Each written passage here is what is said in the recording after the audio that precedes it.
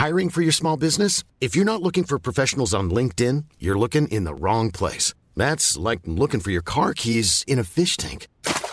LinkedIn helps you hire professionals you can't find anywhere else, even those who aren't actively searching for a new job but might be open to the perfect role. In a given month, over 70% of LinkedIn users don't even visit other leading job sites. So start looking in the right place. With LinkedIn, you can hire professionals like a professional. Post your free job on linkedin.com/people today.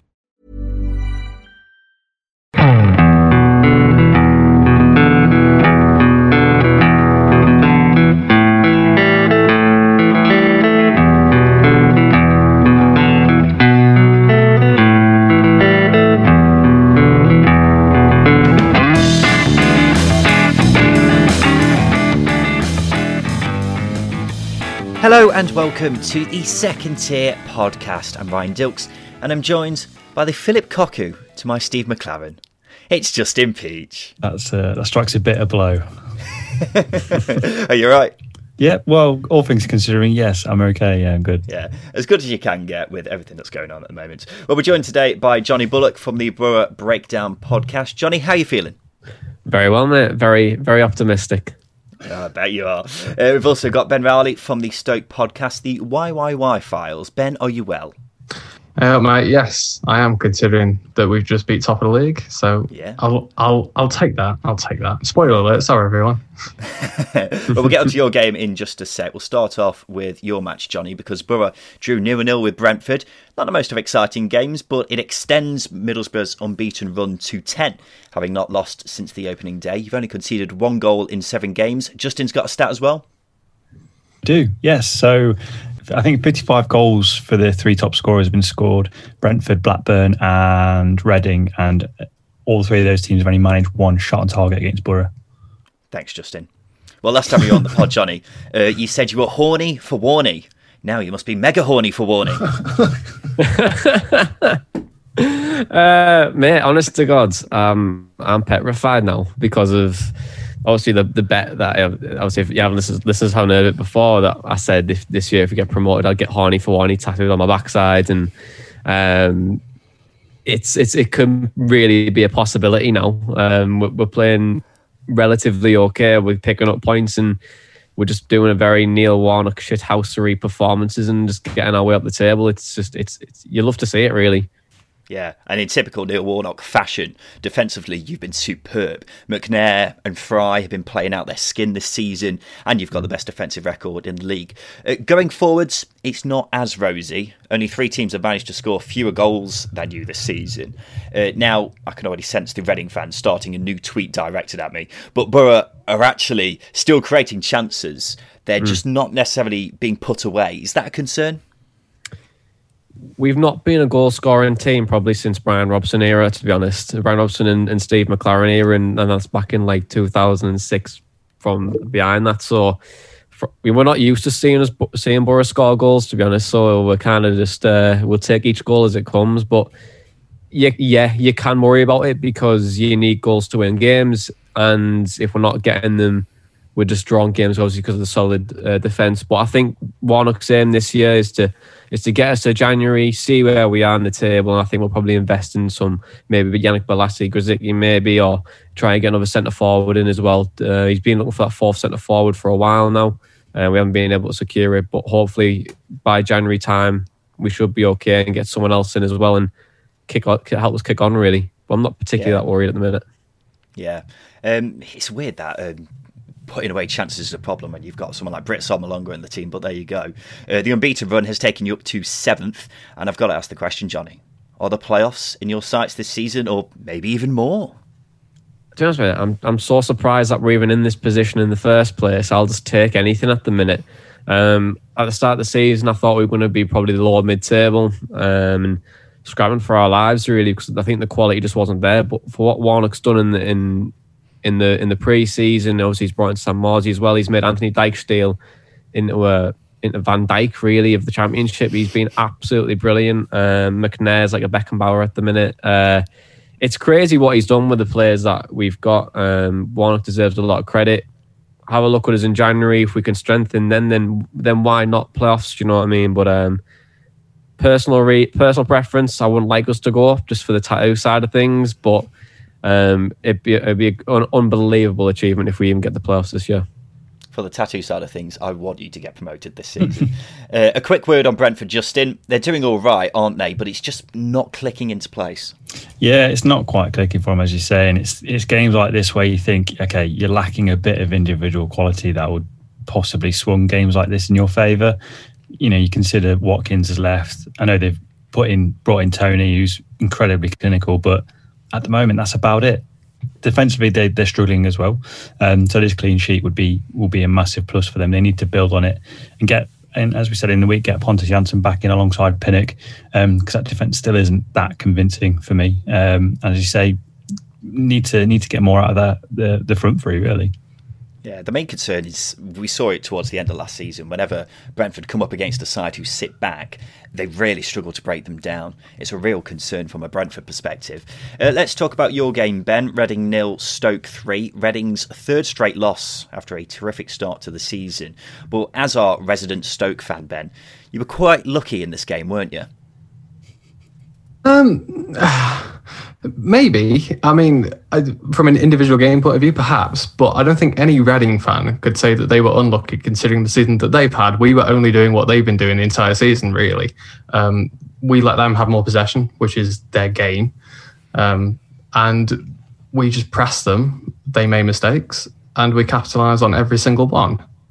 Yes, fair enough. They did make 3 possibly really big mistakes for the goal, the goalkeeper, the centre-back, and then the one right at the end where the pass back was just too short. But then we did exactly the same against Watford, and we had 2 goals that should have been disallowed.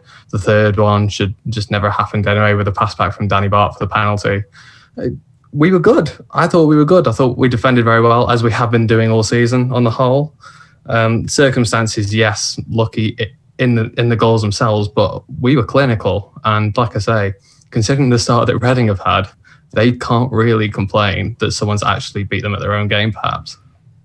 Ben, I am going to make no comments on that whatsoever. But Tyrese Campbell got one of the goals, and he also hit the post. Only 3 players have contributed to more goals than him this season, and he's starting to show how good a player is, isn't he? Yeah, I think I said on Twitter, Tyrese Campbell is a very naughty boy, I think is the way that I like to describe him. He's just so clever and so confident for a 20-year-old. And, 5 assists this season for a striker playing on the right wing, I think is incredible. 2 against Brentford. The crosses were fantastic for those. 3 goals, and it could be more, really. You said he hit the post. He did exactly the same the other week, where he hit the post, sort of cutting in from the right hand side, and just he's so good. He's one of a number of good young players at Stoke, and that's what's exciting. It's not just him where we might have a fear of losing him. Perhaps this time last year we did have a fear of losing him if it wasn't for a certain managerial change. But he's so good for a 20-year-old. He's too good, perhaps, for us. And I'm wondering at the end of the season, even maybe in the winter, if someone's going to look at Tyrese Campbell and go, you know what, he's exactly what we need up front. He's one hell of a player. Today marks a full year since Michael O'Neill was appointed as Stoke manager. How would you sum up the job he's done in that time? He's done the job that he said he was going to do, and he's the first manager in 5 to have possibly gone through with what he said he was going to do. Nathan Jones is perhaps the best example, where he spoke ever so well. He talked about a new culture at Stoke that he wanted, and it was the right culture. But he never executed that. But maybe because Stoke were just a sinking ship at that point, and his ambitions were too soon, considering that we were so bad. You've seen that we were bottom of the league this time last year by some distance. Michael O'Neill looked at what we had and worked with it. And he goes, you know what, you guys are good players. Go out there, and I trust you to go and prove that to other people. Go and be those good players that I know you are. You don't need a stupid system like a diamond. Don't get me wrong, I was a big fan of Nathan Jones's diamond in concept, but it didn't work for the players we had. And he's just put players in the right positions. That sounds daft, but it does mean a lot. 9 clean sheets this season. I mean, we've only played a handful of games, and he's got a 48% win ratio, I think, which for Stoke is unheard of. I wonder whether in a couple of years we're not going to sack Michael O'Neill. He's going to leave to something better, because if we don't get promoted with him, he's definitely Premier League bound. Yeah, that's big praise. Justin, for Reading, 3 straight losses, 11 goals conceded in 4 games. I've given them plenty of stick for not performing as well as their results suggest. But do you think they can turn around this current run of form? I do, yeah. You look at the players that they've had out injured. They're desperate to get them back. Liam Moore, especially. Gibson and McIntyre at centre half haven't been the best. They've not convinced me at all. McIntyre was, to be quite short, terrible in the midweek, and Gibson wasn't too much better yesterday. And Morrison looks a lot better alongside Moore because of how good Moore is on the ball. But when you consider they're creating more chances now than they have been all season, it's a weird position to be in. They've created more in the last 3 defeats than they have done in the previous 3 wins. That's 15 shots on target altogether, forcing 5 saves from goalkeepers in each of those games. They're testing the goalkeepers, and they've still got attacking players like Ajaria, Swift, and Mete to come in as well. So for me, this team, a bit of a false position in some sense that they have been lucky, but also they've been unlucky over the last 3 games for me. Yeah. You mentioned Lewis Gibson there. I will be honest, I laughed a lot at the final goal for Stoke. Reading, he gave the ball away. Jacob Brown scored. Gibson tried to block it with a slide, didn't, ended up flying into the post. It was very funny. Ben, Johnny, thanks for now. We'll speak to you again both a bit later on when we play Simon Grayson's Hateful Eight. In the meantime, Justin and I are going to take you round the grounds, and we'll start off with the 7-side derby between Bristol City and Cardiff, which Bristol City won 1-0. Tom Phillips is from the Cardiff podcast View from the Ninian. A rather frustrating result, Tom. Yeah, extremely frustrating. To concede that early after we've been doing it for weeks, conceding really early in games, and against Barnsley we finally started the game well, and then straight back to old habits against Bristol, and then we just battered them for the rest of the game, but without scoring. Like Kiefer Moore, who's normally quite assured in front of goal, missed a few clear-cut chances. We put something like 32 crosses into the box, which we've been crying out for, and we just didn't capitalise. And to do that against your near neighbours as well was really frustrating to watch. It's a better performance overall, which we're all crying out for. But, to lose at home to Bristol City after creating that many chances is extremely frustrating. Yeah, Tom, I keep expecting Cardiff to get going eventually, but every time they put in a positive result, it doesn't get followed up on. Are you expecting the results to turn soon? Yeah, it keeps coming across like we've turned a corner. The Barnsley result, comfortable home win, and we never looked like losing that game. And we're just crying out for a back-to-back performance. I don't think we've had back-to-back wins all season, and we're just sitting here waiting for it to click, and it's just not clicking. I think there's only so long you can do that for. Perhaps we think we're a better side than we are, and we're destined for mid-table. But you look at the team, and it looks like we've got quality there, but it's just not happening at the moment, and we really need to string, well, at the moment 2 games together, but we need a bit of a run, 4 or 5 wins to get us going, and I just can't see it happening at the moment if we keep, especially because we keep starting games so poorly. We're setting ourselves a mountain each game we play. Yeah, I'm seeing a few Cardiff fans quite frustrated with Neil Harris on social media. Would you say he's under pressure? He's under a huge amount of pressure at the moment. I think it's a little bit soon to start calling for his head or anything like that, but I think you've got to look closer to the players at the moment, because for 85 minutes of that game we were set up perfectly. We created chances, we just didn't capitalise. But it's just we're starting games so slow, and I think there's only so much you can point towards the manager. I think the players are going to take a bit of responsibility here and just start games more positively, like from the outset, and just get going. Perhaps it's Harris's fault for not, inspiring them in the change rooms before they set foot in that field. But I think we've got to stop blaming the manager and look at the players for a bit. And Tom, just 1 clean sheet in 6 games, which is quite surprising for Cardiff, considering they were defensively stable post-lockdown. Is that a concern for you?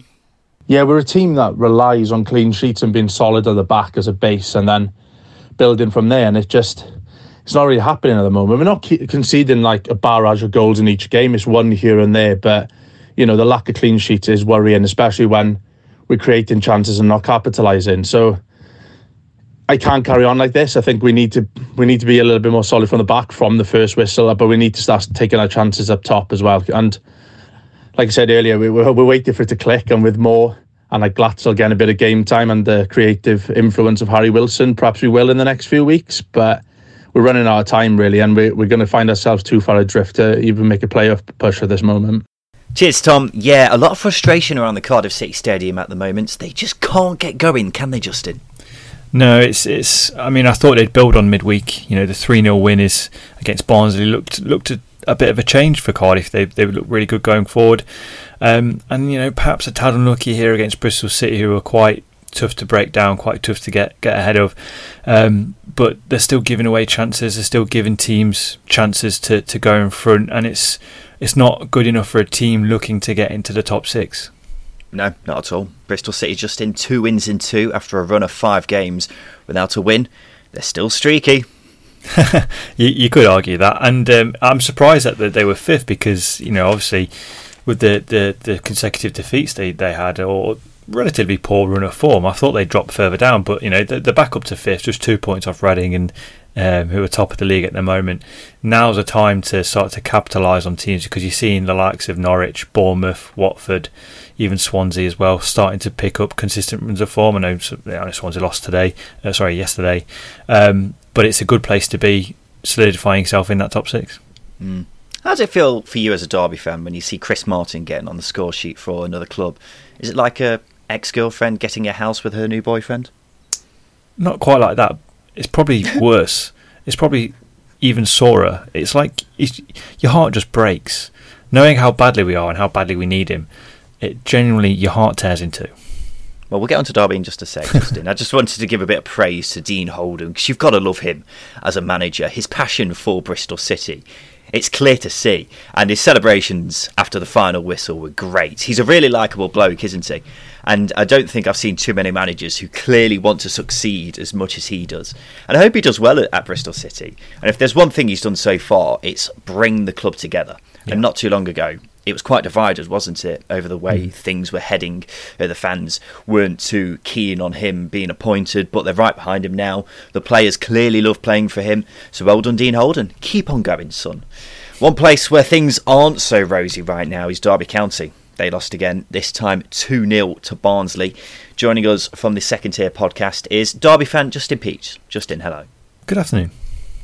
It seems like this is the end for Philip Cocu. Yes, quite right. I feel sorry for him. I really do, because I think he's had it really badly, and I don't think the players that he's got are capable of playing the way he wants. But on the flip side, he should be moulding the team, or he should be coming down to their level, I guess, and making it easy for them to play in a system that suits them, rather than forcing them playing a system that suits him, and that's the downfall, really. And I don't think it's the results that's the issue. The results are an issue for Derby, but it's the lack of anything going forward. I think I could pose a bigger threat in the final third than any of that Derby attack. And firstly, I play as a defender, and I also have a gammy knee. That's no disgrace to your attacking abilities, though. But the interesting thing is the majority of Derby fans I'm seeing on social media are already acting like Philip Cocu's gone, which says a lot about how much people are expecting him to be sacked over the international break. The game itself kind of sums up Derby's season so far, doesn't it? Because it was pretty woeful. It was terrible. It was absolutely terrible, completely abject. And if I'm being really honest, as a passionate supporter, the players should be absolutely ashamed, because it really was terrible. And no disrespect to Barnsley, but these are the teams that you've got to be getting wins against, because they're going to be down there with you. And unfortunately, Barnsley looked like prime Liverpool against Derby with their press at times. And that's more so a disrespect to Derby than it would be to Barnsley, to be honest with you. Percentage-wise, if you had to do a ratio for how much you blame the players and how much you blame Philip Cocu, how much do you lay at the door of the players? Because this is a very talented squad, isn't it? And for this side to be bottom after 11 games, it's embarrassing, isn't it? It is embarrassing, and again, there's no arrogance here. Derby are a big football club, and for them to be down there, same as Sheffield Wednesday, really, for them to be down there and in this position, and Forest as well, it isn't good enough for the clubs of their sizes and the ambitions that they have. But if you're going to lay blame anywhere, it's firstly, it's got to be down to the players. They have to perform. They're not performing, and then you've got to look to the manager to see, what are you doing to change this? Well, not doing much, essentially. They changed the formation midweek. They lost, went back to a 3 at the back this week, started to go well, changed at half time, and they didn't look anywhere near as good second half. So for me, it's split 50-50. I don't think all the blame should be laid at Koku, but the players you've got to ask questions of the players. Okay. Final question on Derby before we move on, Justin. If, or rather, when Koku is sacked, who do you want to get in? I spoke on the local radio on Friday night. I think it should be Jody Morris. He's a talented coach. Sure, might raise eyebrows, but he's a talented coach. Got experience with young players. Got a history of Derby, as we know, for a season as assistant manager. It's the right pick for me. It's left field. I'll give you that. I think Derby will want a manager who ticks 3 boxes. One is knows the Championship, knows how to get out of it. The other has experience in developing young players, and finally plays entertaining attacking football. The only man I can think of is Eddie Howe. I think he would be perfect for Derby, and if he goes there, then suddenly it gives the whole club a boost because he is a top manager. Everyone knows it. Whether he'd go, I'm not 100% sure. If only Derby had a new owner with very, very deep pockets. More on that later, Justin. Just quickly, we've got to mention Barnsley, who eased past Derby here, didn't they? Valerie and Ishmael, 3 wins out of 4. He's got things ticking along nicely, hasn't he? He has, and I think, watching Barnsley in full, it was a pleasure at times because their press is really impressive. It is. Their work off the ball is ridiculous. That's the foundations from Struber, I think, and obviously Stendhal before him. You can see the club going in one direction. They've got a really good young group of players. You looked at Adarabai who came on. His finish was exquisite. There's a really good group of players here, and with that style of play, it suits them down to the core. Yeah, definitely. You know how we had the Struber train at the start of the season, but that derailed very quickly. I think we need something for Valerie and Ishmael. I'm thinking like the Israel, I can't even say it, Ismail submarine. And I say that because it's moving along slow. It's moving along very smoothly, going under the radar. They've climbed up to 16th now, Justin. They're in the bottom 3 not long ago. Ismail submarine, you a fan of that? No, let's move on past these vehicle analogies. It's not worked out for us yet. We're back on it in a couple of weeks' time. One side who's doing their best to get out of the bottom 3 is Wycombe. Their unbeaten run of 3 games came to an end after losing 2-0 to Forest. Lyle Taylor getting both of the goals. Phil Catchpole is from the Wycombe podcast, Ringing the Blues. Phil, despite the loss, you must be feeling rather positive about the way things are going. Yep, it is a positive place, not just because of the results of late, but it's generally a positive place anyway. Gareth Ainsworth is a very positive man, and he puts that right the way through the club and the squad. The results have helped, of course, but they've been coming because the performances have been good, and I think the positivity has really kept everyone going. I think the mental strength of the squad's so important that if they weren't as strong as they were mentally, then perhaps they could have got into real problems after losing the first 7 games. But they've always believed, and I think that's what's made the difference. Unlucky to lose yesterday in a little bit of ways as well, really. I think if Akinfenwa had played, they might have been able to extend that unbeaten run to 4 games. But 7 points before this international break from where they were is pretty good. So, yeah, positive all round. Yeah, and that togetherness and positivity is going to be key for Wycombe having any chance of staying up this season, isn't it? I said this in midweek, that when Wycombe score, the players celebrate like it's a bunch of lads who have just scored in a kickabout. As a fan, how great is it to see that the players are all in this together? It's brilliant to see the players like this, but the whole club is, to be honest, from top to bottom. And one of the best things that Gareth Ainsworth has done in his long time at Wycombe Wanderers is bring the club together, and more importantly, bring the players and the fans closer together. There's a real bond there, and to be a Wycombe player, to get through the door now as a new Wycombe player, you kind of have to fit in, and I think that's really evident in what you see as a neutral when you see them celebrate, when you see them lose together, win together. That's why the unity is so strong. They look for character, I think, before footballing ability sometimes, and I think that's really important. And when things go bad, that's important, and that brings them through. And when the celebrations at Wembley were just next level because of that unity as well. Looking at the playing side of things, and Wycombe seem at their most dangerous from set pieces, and that's in no short part down to Joe Jacobson, who's taken them. He has got a superb left foot, hasn't he? Yeah, Jacobson has been fantastic for Wycombe for many seasons now, and it's great to see a player go from League Two to League One and to Championship, and he's putting in some fantastic performances this season at both ends of the pitch. I think a lot of people thought he didn't have the pace or would be exposed at Championship level, but he's really defended well as well of late, and his set piece delivery is, as you said, fantastic, especially from corners, and he's a very reliable player for Wycombe Wanderers. The left foot of Jacobson to the head of Akinfenwa has long been a route to goal for Wycombe, and long may that continue. But yeah, it's good to see him doing well in the Championship. 14 years it took him to get back there after a handful of appearances, I think for Cardiff. So yeah, good to see him up there and operating at this level. And Phil, I'm constantly seeing fans of other clubs on social media who instantly assume playing Wycombe is 3 points for them. What is your message to any fans who have got Wycombe coming up soon? Yeah, keep underestimating Wycombe because it makes us stronger, to be honest. It's happened in all the divisions. So, yeah, keep thinking it's going to be easy because, I know, even Forest, speak to Forest yesterday because that was a hard-fought victory for them. And Wycombe are competing now after the first 4 or 5 games where it took them to really get their head around the Championship and get key players back and fit and getting their head into the Championship.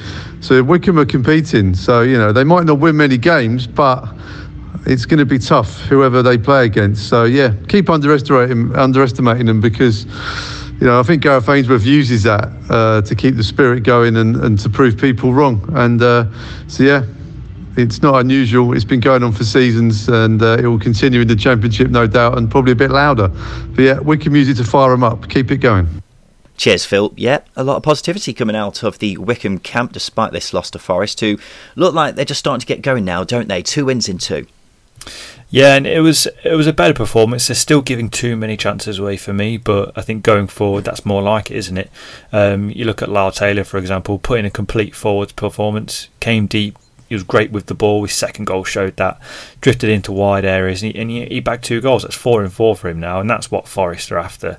That's what they need. And as I said, they created a lot of openings. They got into better positions. Cyrus Christie looked good on the underlap as well as the overlap, and it looked like a team that was hungry to get forward and exploit the space. So, yeah, it's definitely a step in the right direction for Forest and starting to move, in the right direction. Yeah, Taylor had a great game, as you mentioned. The 4 goals in 5 games that he's now got is more than Lewis Grabban managed in his last 16 games. And I do look at the signing of Taylor Justin and think to myself that he could end up being the signing of the season. Forest, as we all know, fell away from the playoffs towards the end of last season, and when that happened, Lewis Grabban was really struggling to score. I know it's not completely down to him not having his shooting boots on, but it certainly didn't help. But having a quality alternative like Lyle Taylor makes a world of difference because we're now seeing the player who was so good for Charlton last season. He's a clinical finisher at this level, maybe even the most clinical in division, you could argue. If the likes of Lolly, Knockaert and Freeman keep consistently creating chances for him, then he will score the goals to take Forest to the upper end of the table, because despite the bad start, the playoffs is still very much a possibility for them this season. I've got no doubt about that.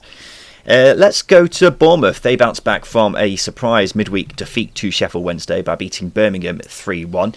David Brooks getting 2 of the goals. Mark Dean is from the Cherries Trust. Mark, what did you make of the game yesterday? I thought we played very well yesterday. Danjuma, fantastic finish, set us on our way. And it was really good to see Dave Brooks back. A couple of good goals there. Pretty good performance, actually. I was quite happy. Yeah, Mark, the thing we've been saying on the podcast recently is that this Bournemouth squad has got enormous quality, hasn't it? The likes of Brooks, Danjuma, King, that's only in attack. In defence, you've also got the likes of Mepham, Kelly, Stacey. These are all really good players at this level, and Bournemouth's quality should shine through eventually. Do you agree? I would like to hope so, for definite. With the quality we do have within the team, there's some really good players in there. Chris Mepham was bought from Brentford for a reason, because at the time he was the best defender in the Championship. Lloyd Kelly bought in from Bristol City, again because he was one of the best defenders for his position in the league. And Liverpool were really, really showing their face on that one as well. We were very lucky to get him. So we got some really good quality throughout the team, and it'd be really good to see the lads gel together slightly more. They're still getting there, but I think they'll achieve it. And Mark, what's the general vibe around the fan base regarding Jason Tindall? Bournemouth were unbeaten until midweek, but there were a lot of draws in there as well, it's worth pointing out. But what do the fans think? Do they think he's the man to take them back to the Premier League? I think Jason's done quite well so far. Too many draws, some people may say, but they weren't defeats. Fan groups have been pretty quiet over the subject, if I'm honest. A few people upset with the 3-5-2 formation, and a lot happy with the 4-4-2 or 4-3-3. Personally, I think Jason's doing okay. He's steadied the ship very, very quickly after a dismal season last year. Thank you, Mark. Mark Dean from the Cherries Trust there. Jason Tindall will be very happy with what he's seen from his players, won't he, Justin? Yep, it's been a nice turnaround for Bournemouth. Again, had a run of mixed results, quite a few draws, and obviously the defeat in midweek. But this is the way to bounce back. When you're coming up against a stubborn team, you've got to have good players to break it down, and they did that. David Brooks was good again, and Solanke's link-up play around the area is really good to watch. They went back to a 4-4-2, which I think is, it was their bread and butter for 6 years under Eddie Howe, pretty much, and perhaps that's the blueprint going forward for now players coming back from injury. Yeah, Danjuma as well looked very impressive. Mm-hmm. But David Brooks getting his first couple of goals, I think is very important, because, as me and Mark were just saying, I feel if he gets going, then he could be unstoppable in the Championship. In fact, the three relegated sides all have three players capable of doing that. Brooks with Bournemouth, Sarr at Watford, Brendier at Norwich. They're three players who could cut it in the top half of the Premier League, really, couldn't they? Yeah, definitely. It's just about getting the full extent of their powers. A quick update on Jason Tindall's attire on the touchline. I've tracked down footage, and he wears this black polo with black trackies. No further signs of any white T-shirts with black trackies. What are your thoughts on that, Justin? It was. Yeah, I think I brought it up last week, and it was just the long. I think it was a long sleeve polo along with some trackies. I wasn't a fan of. Quite bizarre, and I don't know if it was a short sleeve polo this week. That's maybe more acceptable than a long sleeve polo. I don't know. That's another debate for another day, I think. Yeah, I'm quite impressed by his hair. It's very Grease Lightning-esque. It's very impressive. But from a Birmingham perspective, they were beaten by a better side. Don't think there's too many arguments around that, was there? No, I thought they were poor. They got into good positions, but they were just unable to punish Bournemouth. 10 of their shots came in the box, for example. They need to be sharper in front of goal if they're going to have any ambitions of reaching the upper echelons of the table. They're not going to get near it if they're as blunt as they have been all season. The top scorers are Gary Gardner and Jeremy Bella, for example, and they've got 2 each. And it's not great when you've got Scott Hogan and Lukas Jutkiewicz on the books. Yeah, Scott Hogan got his first goal yesterday. He's been having a pretty tough time this season. Right, let's have a break, Justin. After that, we'll talk about Blackburn, Norwich and Watford.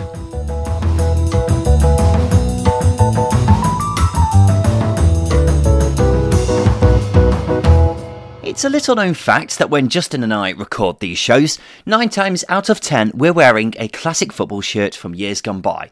And where do we get them from? classicfootballshirts.co.uk. In fact, as I record this, I'm wearing my PSG shirt with Thiago Silva on the back.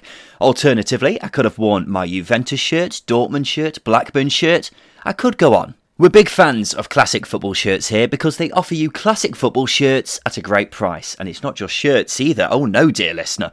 There's also training wear, tracksuits, shorts, socks, you name it, and I can guarantee they'll have something for your club. So head on over to classicfootballshirts.co.uk or visit them in store in either London or Manchester.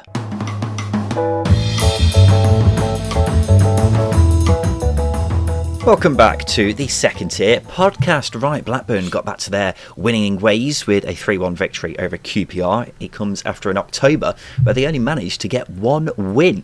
Ryan Hildred is from Rovers Chat. So what was so different yesterday for Blackburn, Ryan?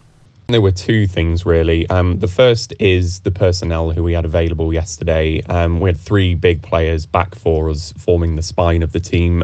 Thomas Kaminski in goal, who just seems to be a bit of a diamond of a goalkeeper for us. Big physical presence. You don't mess with him. Great shot stopper and just instills a lot of confidence into our back line. Bradley Johnson was back yesterday, who again is just another physical presence, experienced player at this level, and we just looked a bit more balanced in midfield as a result. And then Adam Armstrong, of course, in yesterday's game was back after his hamstring tweak in the game before. So having those three players in the spine does make the difference, and you could just see from the first minute, really, we just looked more confident. Our fullbacks were getting forward. Joe Rothwell was driving forward. You could just tell it was a performance where we felt more confident than those previous games that you mentioned. Yeah, we mentioned Blackburn's on-availability list in midweeks. I think there were about 11 players on there. It was massive. But most of those players should be back after the international break. Then looking further afield, you've got the likes of Bradley Dack and Lewis Travis hopefully coming back as well. So when you have a full fit squad, do you think this Blackburn squad could be quite a force in the Championship? I don't want to use the injuries too much of an excuse, because I think everyone's going to have to cope with it this season, with the games coming thick and fast, and certainly this next batch after the international break, it's 12 games before the 2nd of January, so I think everyone's going to have to cope with it.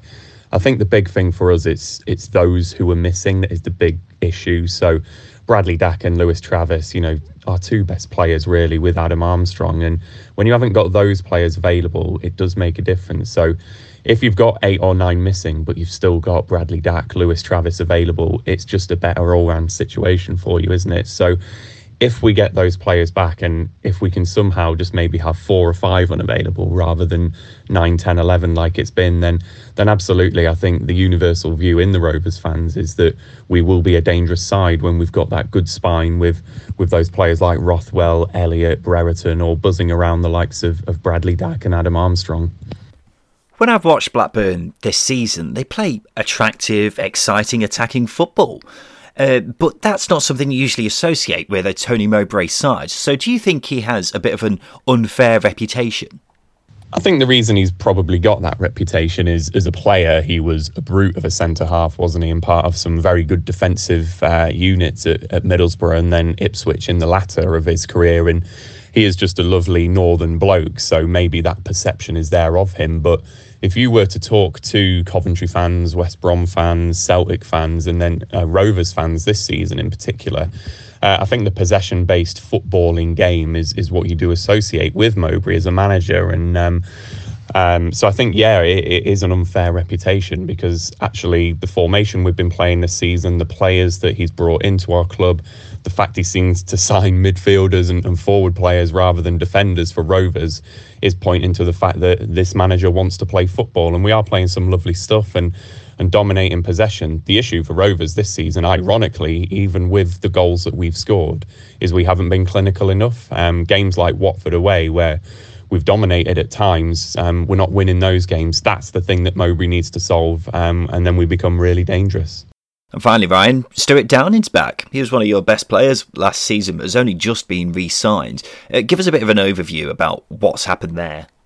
Yeah, he was brilliant last season, 3rd in our Player of the Season vote, and contributed way more than I think anyone was expecting with the assists in particular, and the way that he contributed to our side. I think a deal was drawn up in principle for him to stay, and then COVID and just an assessment of the budgets really hit hard, and Rovers really had to consider what they wanted to do in the transfer market. So the budget was obviously favoured on the likes of getting Harvey Elliott on loan and Tom Tribal, players like that. So the budget went there, and then I think Mowbray was just able to squeeze the last bit of budget out of Venky's, towards the end of last month, and that led to the deal being signed. So it was always there in principle. It was just a case of the budgets needing to stack up, and Downing always wanted it to happen. Mowbray always wanted it to happen. So it was just a case of it waiting in the background until it could. And we're delighted to have him back, because he's a great experienced pro to have and will be a real good influence on our younger players. Cheers, Ryan. Yep, a much-needed win for Blackburn, who I think could be quite good when they have more of their players back, Justin. But QPR gave them a good game here, didn't they? They did, and they had to, because Blackburn are so dangerous, but they can be exploited defensively. They went through a bit of a period of being quite resolute, but QPR have got it in attack. I just want them to get a little bit more out of the likes of Lyndon Dykes. He's a big player, and we saw him midweek. Didn't really get too many balls into the box, and QPR have got some talented wide players, so it's just about doing more of that, getting the ball into the likes of Dykes, and bringing other players into the game. And just another point on Lyndon Dykes, that's how you take a penalty. Yeah, I saw that and thought, that is one hell of a penalty. No shitey Panenkas, just leather it. He nearly took the bloody net off, didn't he? The noise of the net was so satisfying. Oh, it was so good. But QPR, I found them to be a bit of a funny side, because they're one of the few who, as we go into this international break, we're still trying to figure out where they are and what they are.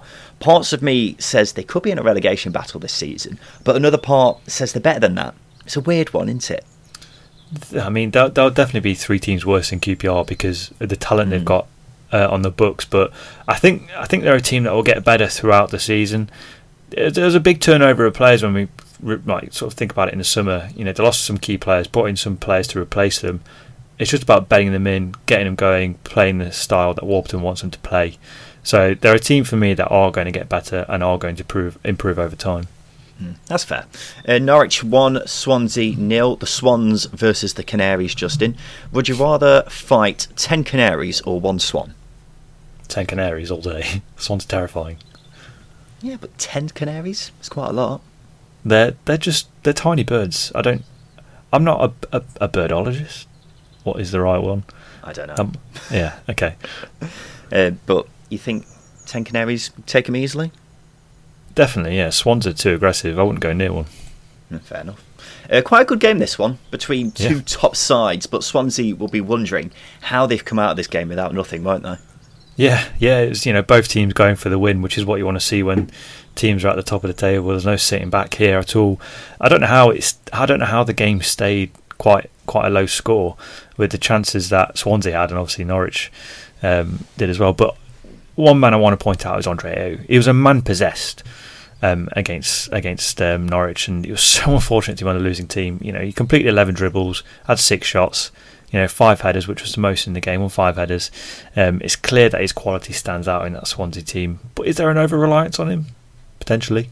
The club needs to bring in another body to reduce the workload and that reliance on him. Yeah, Ayew is quality. He is real quality. But you were saying you don't know how Swansea didn't score. I'll tell you how. Tim Krul. Norwich were relying heavily on his brilliance yesterday. He was outstanding. And he was rolling back the years. Best keeper in the league for you? I think so. Am I right in saying that he's the only keeper in the league playing top level international football? Because he's been called up to the Dutch team recently again, so...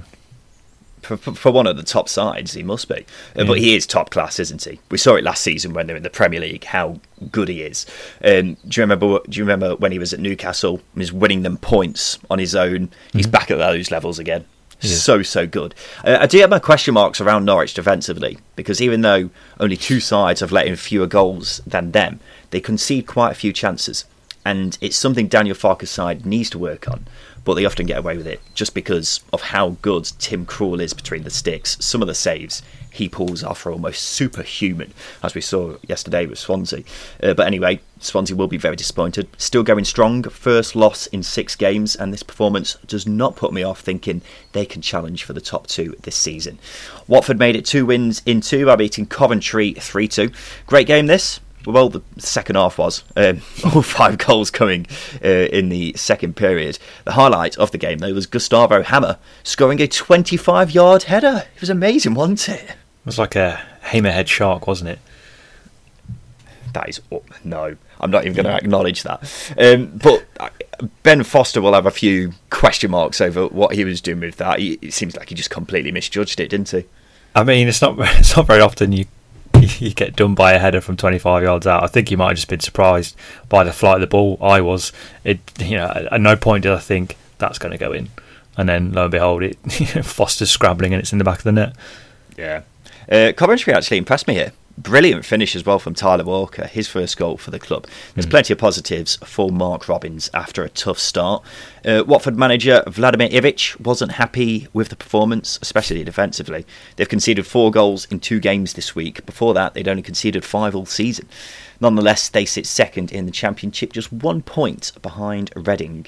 Now, this was a result that would have ruined a few accumulators, Justin, including mine. Rotherham 2, Preston 1. Alex Neil called this performance rubbish, and he wasn't wrong, was he? No, it was rubbish, and Preston will be disappointed because we said in midweek they turned into prime Barcelona away from home, and there were nothing anywhere near that. Rotherham deserved the win here, and Preston. It's just frustrating with Preston because you look at the team, it's a good side, but they should be doing better. Yeah, 2-1 actually flatters Preston, really, because they could have got beaten by more here. The front three of Potts, Jakobsen and Sinclair just did not get going. We have been harping on massively about Preston's away form, and this was their first away loss. But if their away form starts to fade and they can't sort out their home form, which, as we mentioned previously, is a bit dodgy, then it could be a long old season for them. One to keep an eye on. Rotherham boss Paul Warne, though, will be buzzing with this, just what they needed just before the international break, wasn't it? Yeah, big win, and obviously it comes off the back of a couple of defeats as well after a good win against Sheffield Wednesday, and they needed to produce the goods going forward as well, because obviously they failed to score in the previous 2 games. So that performance there from Rotherham will fill Paul Warne and the team and the fans with a lot of confidence. Yeah, definitely. Huddersfield 1, Luton 1. Not a great game this. Very few chances. Huddersfield goal came from Carol Eiting, who scored a header which looked to be in slow motion. It was very weird. And finally, Wednesday 0, Millwall 0. Another game that wasn't one for the end of season highlight reel. The best bit was Gary Rowett trying to fight the whole Wednesday squad. He was a bit annoyed after Josh Windass gave him a bit of stick during the game. Does Gary not remember who Josh's dad is? Well, that might be a case, but I'd back Gary Rowett in any fight. He seems like a man who can handle himself. What, even against Dean Windass? Yeah, I think so. Yeah, hang on. Windass is hard. Windass is very hard. I think you can't underestimate Gary Rowett. Him and his jumpers would take anyone on. I'll tell you, I'd love to see Gary Rowett and Dean Windass fight, though. I don't endorse violence, but I've never seen 2 men who look more likely to have a scrap in a pub. Do you know what I mean? Yeah, I guess. Right, it's now time for Who Knows Wins. This is our league where you can win money from correctly predicting the results of championship games. It's really easy to do. All you need to do is download the Who Knows Wins app and join our league. Guess the most correct results out of the games in the championship. The more people involved, the bigger the prize. So get your mates involved. This week there was a £219 win pot, and the winners were... Hang on a minute. Is that right? It says I won this week. Oh. No, well, that's a big shock. The prize was split between me and Jack Pays. So well done, Jack. Me and you took home a very tidy £72. We got 8 results right out of 12, which I'm very pleased about. Justin, you got 5, which isn't too bad, in fairness. Not good enough, though. It's just about the average for the league, to be honest with you. So yeah. 8 results out of 12, though. You going to give me a bit of praise for that? Absolutely not, because if I give you praise, your head's going to go ridiculously large, your ego's going to swell. I need to bring you down. Yeah, even bigger than it already is. There's an international break now, so you've got a couple of weeks to make sure you join our league. Justin, let's quickly rattle through how we think the next round of games will go. Coventry, Birmingham. Ooh, Coventry. I'm also going to go Coventry. Bournemouth, Reading. I'm going to go Bournemouth with this one. Yeah, same. Barnsley, Forest. I'm going to go draw. Same. Bristol City Derby. I'm going to go Bristol City. Yep, same. Luton Blackburn. Who? Luton Blackburn. I thought you said Leeds. Blackburn. Yeah, I'm also going to go Blackburn. We don't usually agree this much. Middlesbrough Norwich. I'm going to go draw. I'm going to go Middlesbrough. There you go. Millwall Cardiff. Millwall. I'm going to go Cardiff. Preston Wednesday. Preston. Draw. QPR Watford. Watford. Watford for me as well. Stoke Huddersfield. Stoke. Yeah, ditto. Swansea Rotherham. Swansea. And Wycombe Brentford. You know what? I'm going to go draw. Ooh, he's called it. He has called it. I'm not sure many people will agree with you there, but I'll go Brentford. So that's Who Knows Wins. Make sure you join our league to win some big prizes. The league might not be up yet, but download the app and keep an eye out for it over the coming days. Right, now it's time for this.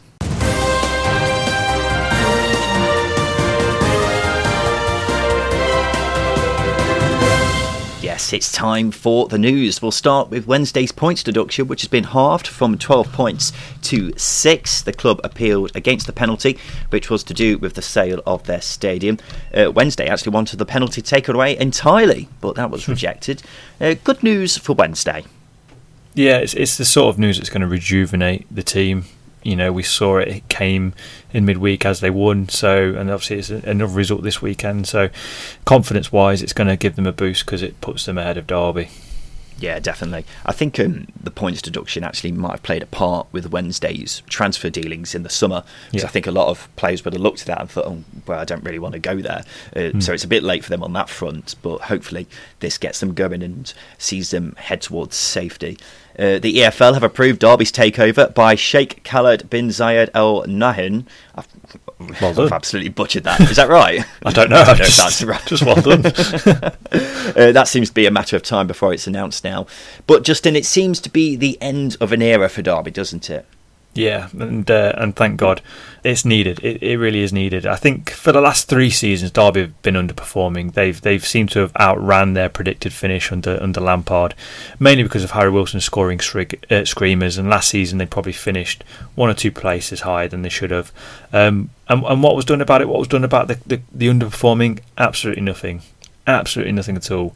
But they're in this position because of one man, and it's not Philip Cocu. It's Mel Morris. It's negligent spending in the playing squad has pushed it almost to the brink. Cocu, it should be said, doesn't pick the players that the club buys, and no way would he sign off on players like Ben Hamer and Jamie Patterson on loan. They were 3rd and 4th choices. And as I say, after reducing spending in the squad, Mel Morris should have put the right people in charge on a football level. He didn't. They haven't identified talent, and when they've brought the talent in, they've gone. Jack Marriott, Joseph Soon, Scott Malone, all now out the club. And when there has been investment, to give Morris some credit, he has put money into the club. It's just been in the wrong places. You look at Christian Bielik, £8 million on a central defensive midfielder. That could have gone in 2 or 3 positions. And as I say, after that underperforming under Lampard, bringing in Cocu, you've got to back him. They didn't. And as well as that, they released Martin and Huddleston because the club couldn't afford to offer terms because of a soft embargo in the summer. They need them players now. The decision making at the top level has put Derby in this position. The Morris tenure for me will be remembered for the club being dragged through the mud, the stadium being sold, and amortisation. And that's his legacy. The team's rock bottom in the Championship and on course for relegation. Well, there you go. I think you can't disagree too much with that. There will be Derby fans who disagree with that because Mel Morris is idolised amongst Derby fans, but I don't think too many people can deny that even though he clearly loves the club because he is a Derby fan and he's put his money where his mouth is in terms of putting it towards the squad, it's not been spent well, has it? And I think there might be a case of he's got the wrong people around him when it comes to spending that money. But sticking with Derby and their manager Philip Cocu has tested positive for coronavirus. Mel Morris, the club chairman, is also amongst those who has tested positive. Weird, really, that Philip Cocu's last game at Pride Park might have been and gone because obviously he wasn't in dugout against Barnsley yesterday, and that might very well be it if he is sacked. Transfer news now, Justin, and Stuart Downing has returned to Blackburn. Weird situation with him. Ryan from Rovers Chat was just speaking about it a minute ago, but it's bizarre that they didn't re-sign him as soon as possible earlier on in the summer. Former Forest and Reading midfielder Gareth McCleary has gone to Wickham until the end of the season. He was a free agent. Former Sunderland winger Duncan Watmore has joined Middlesbrough. Very interested to see how that one goes because he was being tipped for big things as a youngster, but has had a few bad injuries which ultimately led to him being released. But Warnock's obviously seen something in him. Away from transfers, EFL pundit Danny Higginbottom has left Sky Sports to work in America. Quite sad. I've seen plenty of people saying he's the best EFL pundit. Would you agree with that, Justin? No, definitely. And you'd argue he's one of the best pundits in the UK, to be honest with you. He speaks a lot of sense. We spoke to Danny Higginbottom in a second tier meets not too long ago. Really nice guy. So give that a listen if you have a chance. Stoke are now offering a virtual mascot package, Justin. Obviously, they can't do it in person at the moment, so Stoke are improvising. Amongst the things included are a kit, access to watch the match, and you can also watch the players before the match on Zoom. Guess how much it costs? More than 75 quid, I imagine. £125. That's a joke. I mean, it's not like people's pockets are a bit tighter because of the pandemic and whatnot. Well, £125 seems steep for a normal mascot package, but doing it virtually that is scandalous. And finally, Mick McCarthy has gone to Apparel Nicosia in Cyprus. Bit sad about that, because I really think Mick McCarthy should have got a job back in English football by now. Do you agree? I do agree. I definitely do agree. I definitely would have had him at Derby as well, so he should have waited an extra week and a half. And as well as that, we lose another really good Sky Sports pundit for the EFL. Devastating Mick week. McCarthy. Yeah. Mick McCarthy with his incredibly dry humour. You love to see it. But quite sad that he's gone. Hopefully he does come back to English football, because he's a good manager at this level. I know he's someone who gets the mickey taken out of him because he is, Mick McCarthy.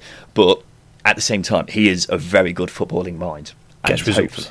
And he gets results, as we saw. But he was only at Ipswich, wasn't he? And despite having nothing to spend on the squad, he managed to keep them up for numerous years, and then he got relegated straight away. Right, now it's time for the polls. This is the part of the show where we give you 3 questions on Twitter that we want your input on. So the first question we asked was, will Derby get relegated? Justin, yes or no? I mean, the heart says no, but yes, they will get relegated. You're so cynical. 36% say yes, 64% said no. So people still think that's unlikely this season. Although I've seen the bookies, they've got Derby's second favourites to go down at the moment. Which of these players would you rather have in your team? David Brooks, Emi Buendia or Ismail Assar? I'm going to go with David Brooks. It's a tricky one. I probably go Sarr, personally. Brooks got 23%, Buendia got 31%, Ismail Assar got 46%. So there you go. And when you're in the shower, which part of your body do you start with? Stomach, shoulders, armpits, or other? Which one do you go with, Justin? I hit the shoulders first. I go with my stomach first. 20% said stomach, 17% said shoulders, 38% said armpits. So maybe we've been doing it wrong this whole time. Other people said they go for hair first. Hair first when you're having a shower? No, I'm not having that. To be fair, it's the first thing the water hits. Yeah, but I always leave my hair till last. Actually, no. I always stick shampoo in it first. I should have considered that, yeah. Fair enough. There you go. That's the polls. Now it's time for this. Hi, Simon Grayson here.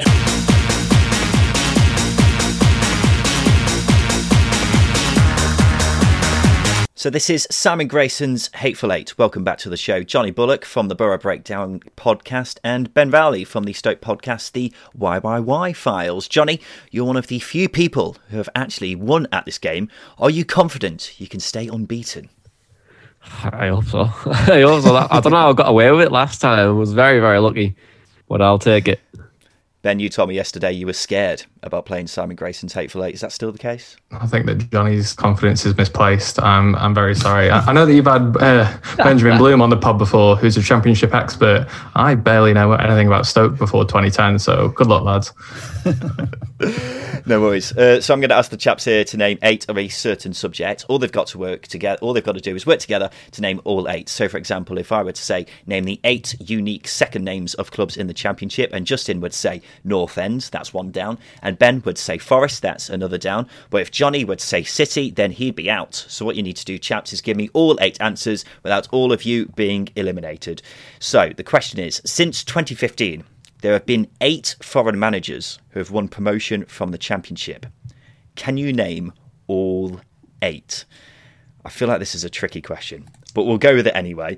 Justin, we'll start off with you. Can you name a foreign manager who has won promotion from the Championship since 2015? Are we non-UK, so we can count Irish? No, we're not counting Irish. I don't think an Irish manager is Houghton. Yeah, we're not counting that. All right, I'll take it out of Johnny's hands. I'll go with Karanka. Karanka is on there. That's horrible. I know. Ben, you could go next. Can you name me a foreign manager who's won promotion from the Championship since 2015? Norwich manager's name is coming into my head very, very, very slowly, probably too slowly. Oh, man. I'm trying to think of who's been promoted in that time. I'm have to push you for an answer. Oh, Fulham. No, I'm out. I can't even. That's really disappointing. Sorry, lads. It's the pressure. The pressure of Simon Grayson's Hateful Eight is too much for some people. It's completely understandable. Johnny, can you name me another manager who is foreign and has got promoted? David Wagner from... David Wagner, good shout. He won it with Huddersfield in 2017. Justin, another one, please. Bielsa. Marcelo Bielsa, of course, with Leeds last season. Johnny? Nuno from Wolves. Yes. You're flying, boys. You got 4, and you just need 4 more. Justin, another one, please. Daniel Farker, which is the one Ben was trying to get. Daniel Farker, yeah. Johnny, another one? We went up last year. We went up last year. It was Leeds, Fulham, and West Brom won it. Slavan Bilic. There you go. Slaven Bilic, of course, with West Brom last season. That means you've got 2 left. Justin, can you name another one, please? Slavica Jokanovic.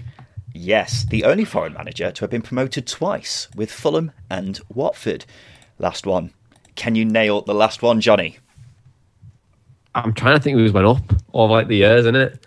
Yep. Just even from Justin's face, he's struggling a bit as well. Yeah, I am a bit. This one is tricky. Who got Villa up? No, it was Dean Smith, wasn't it? He's not foreign. I wish he was. Oh, God. I don't know. You have to push it. Who was the Hull manager?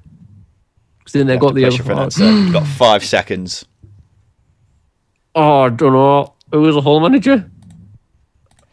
You've run out of time. You've run out of time. Johnny is out. So it's down to Justin. Justin, do you know the final manager who's foreign and has won promotion from the Championship since 2015? I've got a Scooby. No, not Wednesday. What's the Hull manager, wasn't it? The Hull manager? Yeah. Steve Bruce. He's from Newcastle, isn't he? That's foreign, definitely, right? Justin, are you giving up? Oh, man. No, I'm done. Another group of players have fallen foul to Simon Grayson's Hateful Eight. It's weird that you mentioned Newcastle because it was Newcastle. Rafa Benitez in 2017. Yeah, the final one, lads. It's very disappointing. That's awful because I knew the clubs, but I didn't know the managers. I don't know why, but I instantly thought with Newcastle, I thought Chris Hughton. Just straight up, do you know? Yeah, that's understandable. You forget Rafa was in the Championship, don't you?